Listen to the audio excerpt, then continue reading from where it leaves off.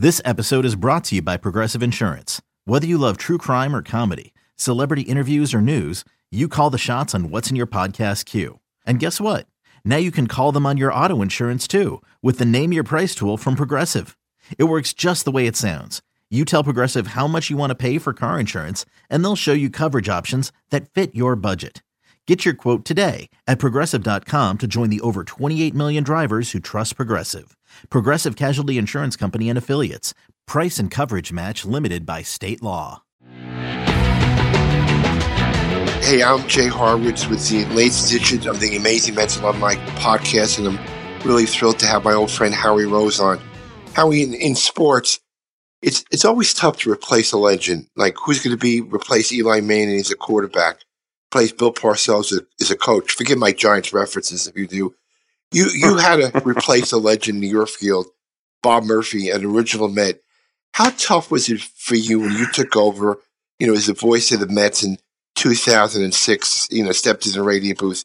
How tough was that for you to do? It was kind of complicated, Jay, but I'd had experience in that field when you think about it, because when I started doing more and more games for the New York Rangers on radio, I was replacing Marv Albert. There's a legend. And then when I moved to the Islanders, I was replacing another legend, Jiggs McDonald.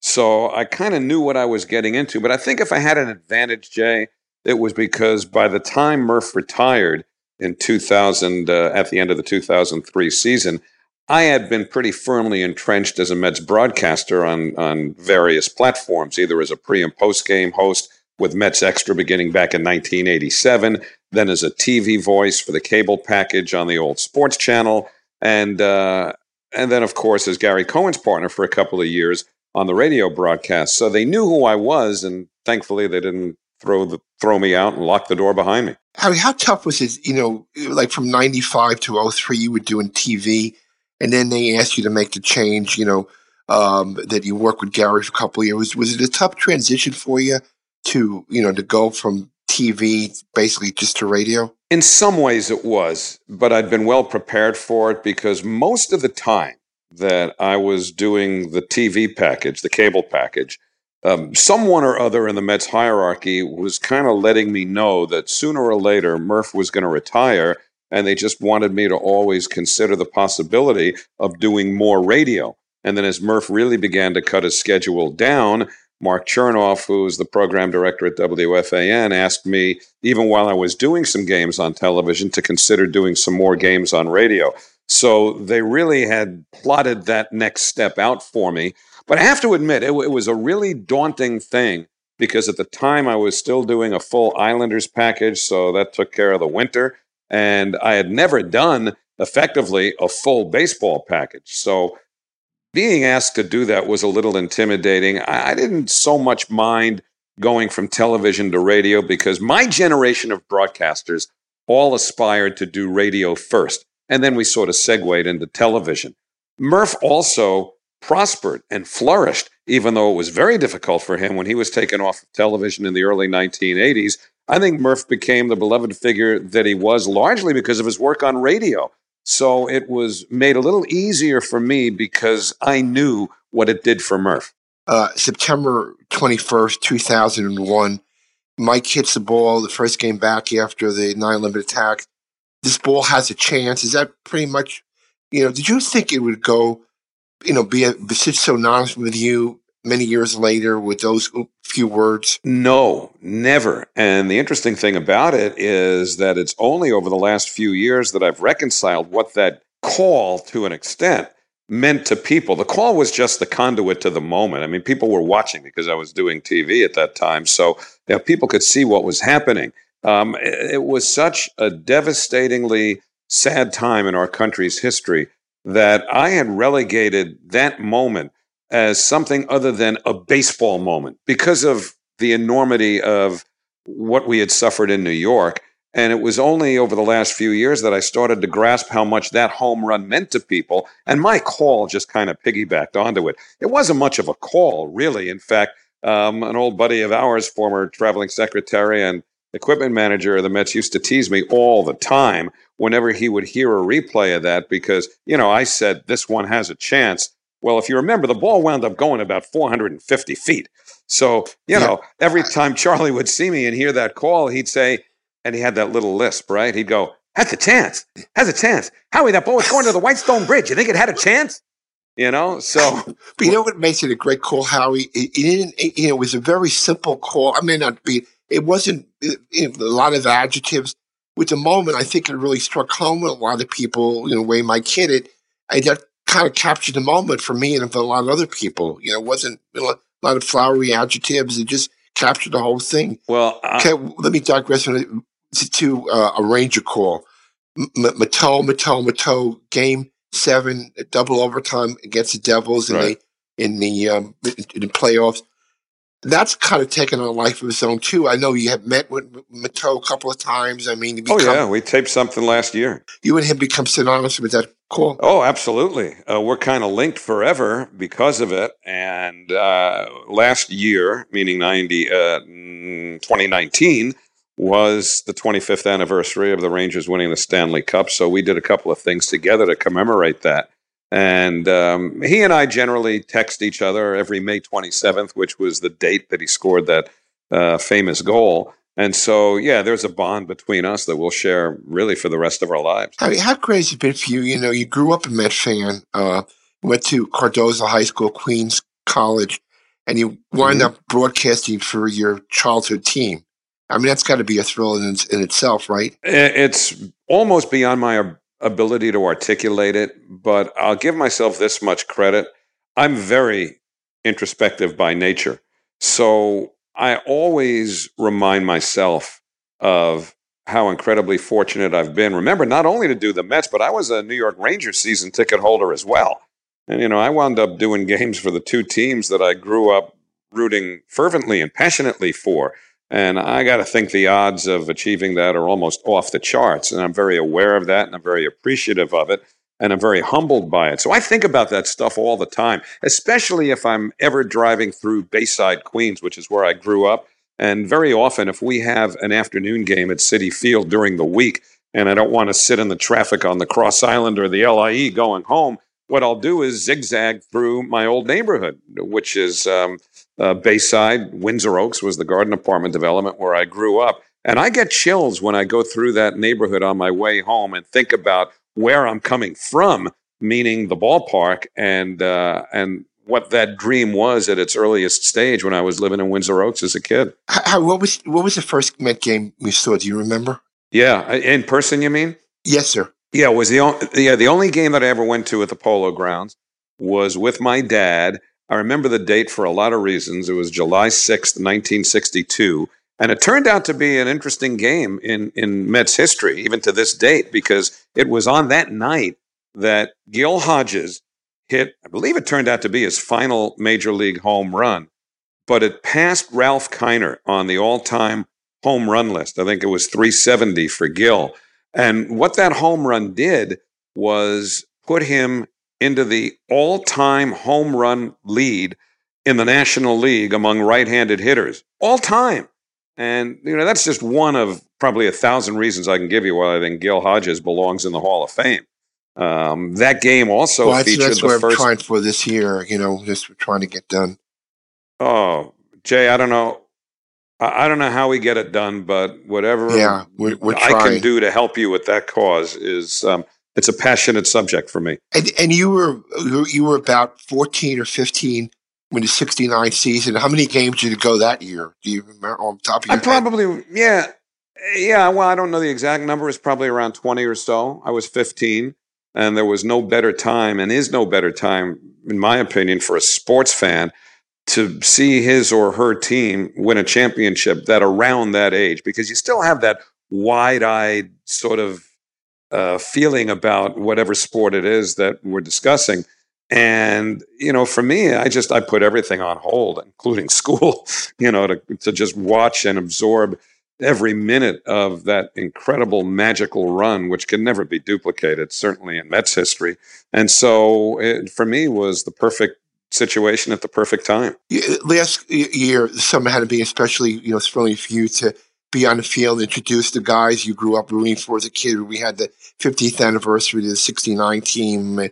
to see all the guys there. It had to be a even a more special day for you personally, right? Jay, it was so emotional, and I'll take you back. The first time I ever emceed ceremonies like that on the field was in 1999 when they brought the 69 team back for its 30th anniversary, and I was honored to be asked to MC that. And when I came upstairs, I was doing TV that day with Ralph Kiner, and I'll never forget when I got back to the booth after the ceremonies, and again, this is in 99, Ralph was waiting for me with an almost paternalistic little smile at the corner of his mouth. And he said, "So did you ever think that when you were in high school, you'd be introducing the 69 Mets?" Yeah. And I said, "Ralph, that's all I could think about while I was on the field." And so last year, it was very much the same feeling, but it was also poignant, as you know, because, I mean, you remember the scene when they took the picture and a lot of the guys were standing with their arms around each other. You know, we've lost some key components, and never mind how important they were to the team. They were part of that team. We've lost a lot of people now from that 69 club. And I think there was the realization last year that this was going to be it in terms of reunions. There generally aren't reunions past 50 years. So it was very humbling, and there was a bit of melancholy hanging over the air, at least for me, as I did the introductions that marvelous, marvelous day. Yeah, Howie, speaking of melancholy, 2 or 3 years ago when Jeff arranged a trip for you and I, we went out to see Tom Seaver at the Vineyards, and what's transpired since then, it's kind of sad. You know, last time I spoke to Tom was a good 3 years ago, maybe more than that, and we had a great visit there. He showed us the vineyards, and we had lunch with Nancy, and it's kind of really sad. You speak about the losses. I mean, unfortunately, he and Buddy have the same kind of thing. It's, it's kind of, time does march on, but that was a pretty special day for me that I know it was for you too. We had some time with Tom. Yeah, Jay, it was an incredible day for me. And I have vivid pictures of walking around the vineyard with Tom in my mind's eye. I don't know if you felt the way I did that day, but as badly as I wanted to take a few pictures with Tom and Nancy walking through the vineyard and looking at the incredible trophy room that he's got in his house, I just felt it'd be disrespectful,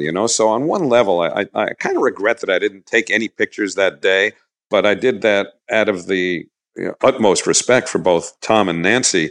And yet I can't help thinking about that day in, I come back to that word again, melancholy terms, really. And bittersweet would probably be a better one because, I mean, let's face it, we saw him then and there's a chance we won't see him again, right? So that's a kind of hard thing for me.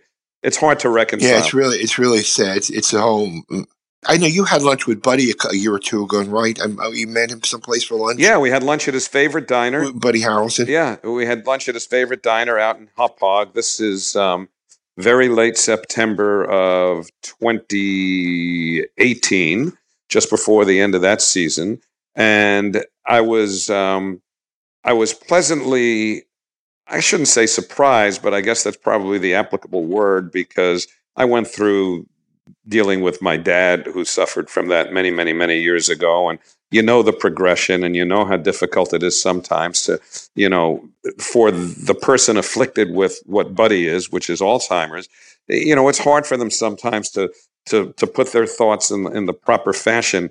And they know it, and you see them struggling with it. And again, you want to be respectful. You don't want to help them through a sentence necessarily, but occasionally Buddy would need that. And yet, he never broke stride once he got back on track, and it was the same Buddy, the same gleam in his eye.